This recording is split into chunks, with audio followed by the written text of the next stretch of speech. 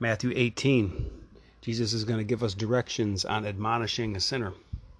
Jesus says, if your brother sins against you, go and tell him his fault between you and him alone. If he listens to you, you have gained your brother. But if he does not listen, take one or two others along with you, that every word may be confirmed by the evidence of 2 or 3 witnesses. If he refuses to listen to them, tell it to the church. And if he refuses to listen even to the church, let him be to you as a Gentile and a tax collector. Truly I say to you, whatever you bind on earth shall be bound in heaven, and whatever you loose on earth shall be loosed in heaven. Again I say to you, if 2 of you agree on earth about anything they ask, it will be done for them by my Father in heaven. For where 2 or 3 are gathered in my name, there am I in the midst of them. So we have explicit instructions how to admonish a sinner. In a practical family setting, it might go like this, okay? Olivia's outside sitting on the swing with the baby, feeding it a bottle, trying to rock it and get it to sleep. There's a wind blowing, it's a little chilly, so she goes in the house to get a blanket. While she's gone to get her blanket, Benny comes and takes her seat on the swing. She comes back and says, Benny, I need to sit there in that swing. That was my seat. I'm rocking the baby and getting him to sleep. Benny says, get lost. I'm sitting here. So what does she do? She goes and gets Lucy and Claire. And Lucy and Claire and Olivia go approach Benny and say, hey, Benny, you need to get out of that swing. Baby needs to be rocked to sleep in it. Benny says, get lost. No way. So what do? They go up the ladder a little further. They go and get Dad. Benny sees Dad walking over. He sees Dad's 5 times bigger than him. He's got a belt around his waist. He says, ooh, I'm getting out of the swing. Or more so in a major way. Maybe it'd be like, let's take Sammy, for example. Let's say Sammy decides to become a car thief, okay? He doesn't want to get a job. He just wants to be a car thief, and he steals cars every day, and he traffics in the parts, okay?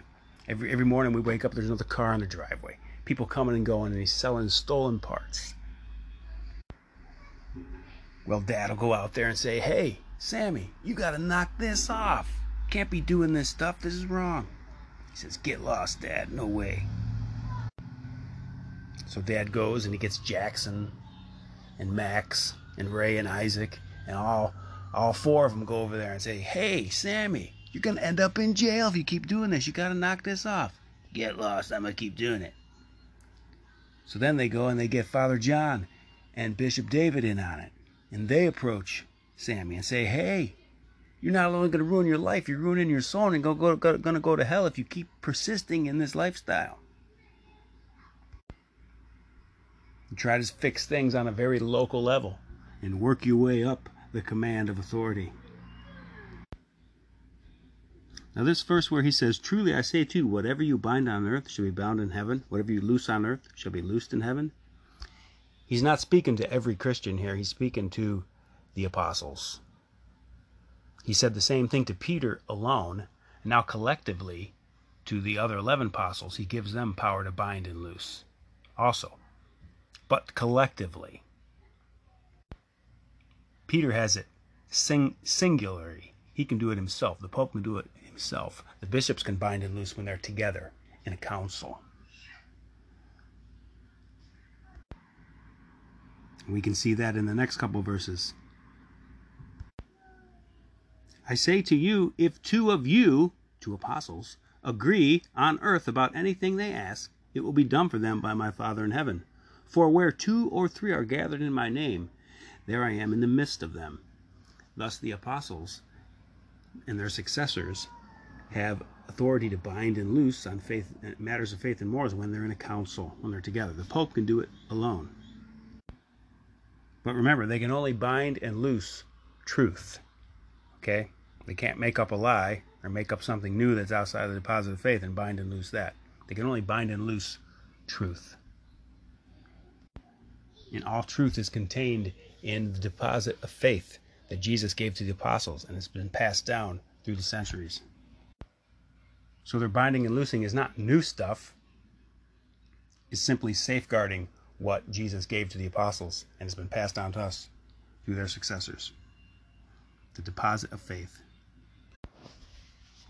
Our Baltimore Catechism is the second chapter. It says, this is on God and his perfections. First question is, what is God? Yesterday the question is, who is God? The answer to that was, God is the maker of heaven and earth and all things. Now it says, what is God? What is he? What is God? Answer, God is a spirit infinitely perfect. He's not just a spirit, he's a spirit infinitely perfect. Because the angels are spirits, but they're not infinitely perfect. They're created. God was not created. Did God have a beginning? Answer, no, God had no beginning. He always was, and he always will be. Where is God? God is everywhere. Remember that when you start your mental prayer tomorrow. God is everywhere. Even if you're in the living room, even in your backyard in the chair, God is everywhere. If God is everywhere, why do we not see him? We do not see God because he is a pure spirit and cannot be seen with bodily eyes. But you might say, well, what about Jesus? God became man, and now he has a body. Well, we're gonna cover that in a few more chapters after this one on the incarnation. Does God see us? Yes, God sees us and watches over us. Does God know all things? God knows all things, even our most secret thoughts, words, and actions. Can God do all things? Yes, God can do all things, and nothing is hard or impossible to him. And the final question, what are God's perfections? God is all just, all holy, all merciful, as he is infinitely perfect. Today's the feast of St. Clare. Be nice to your sister Clare today. St. Clare saved her whole convent from intrusions of barbarians by taking the Blessed Sacrament out of the tabernacle, and she walked right up to the barbarians that were charging the gate, and they stopped dead in their tracks, turned around and left. St. Clare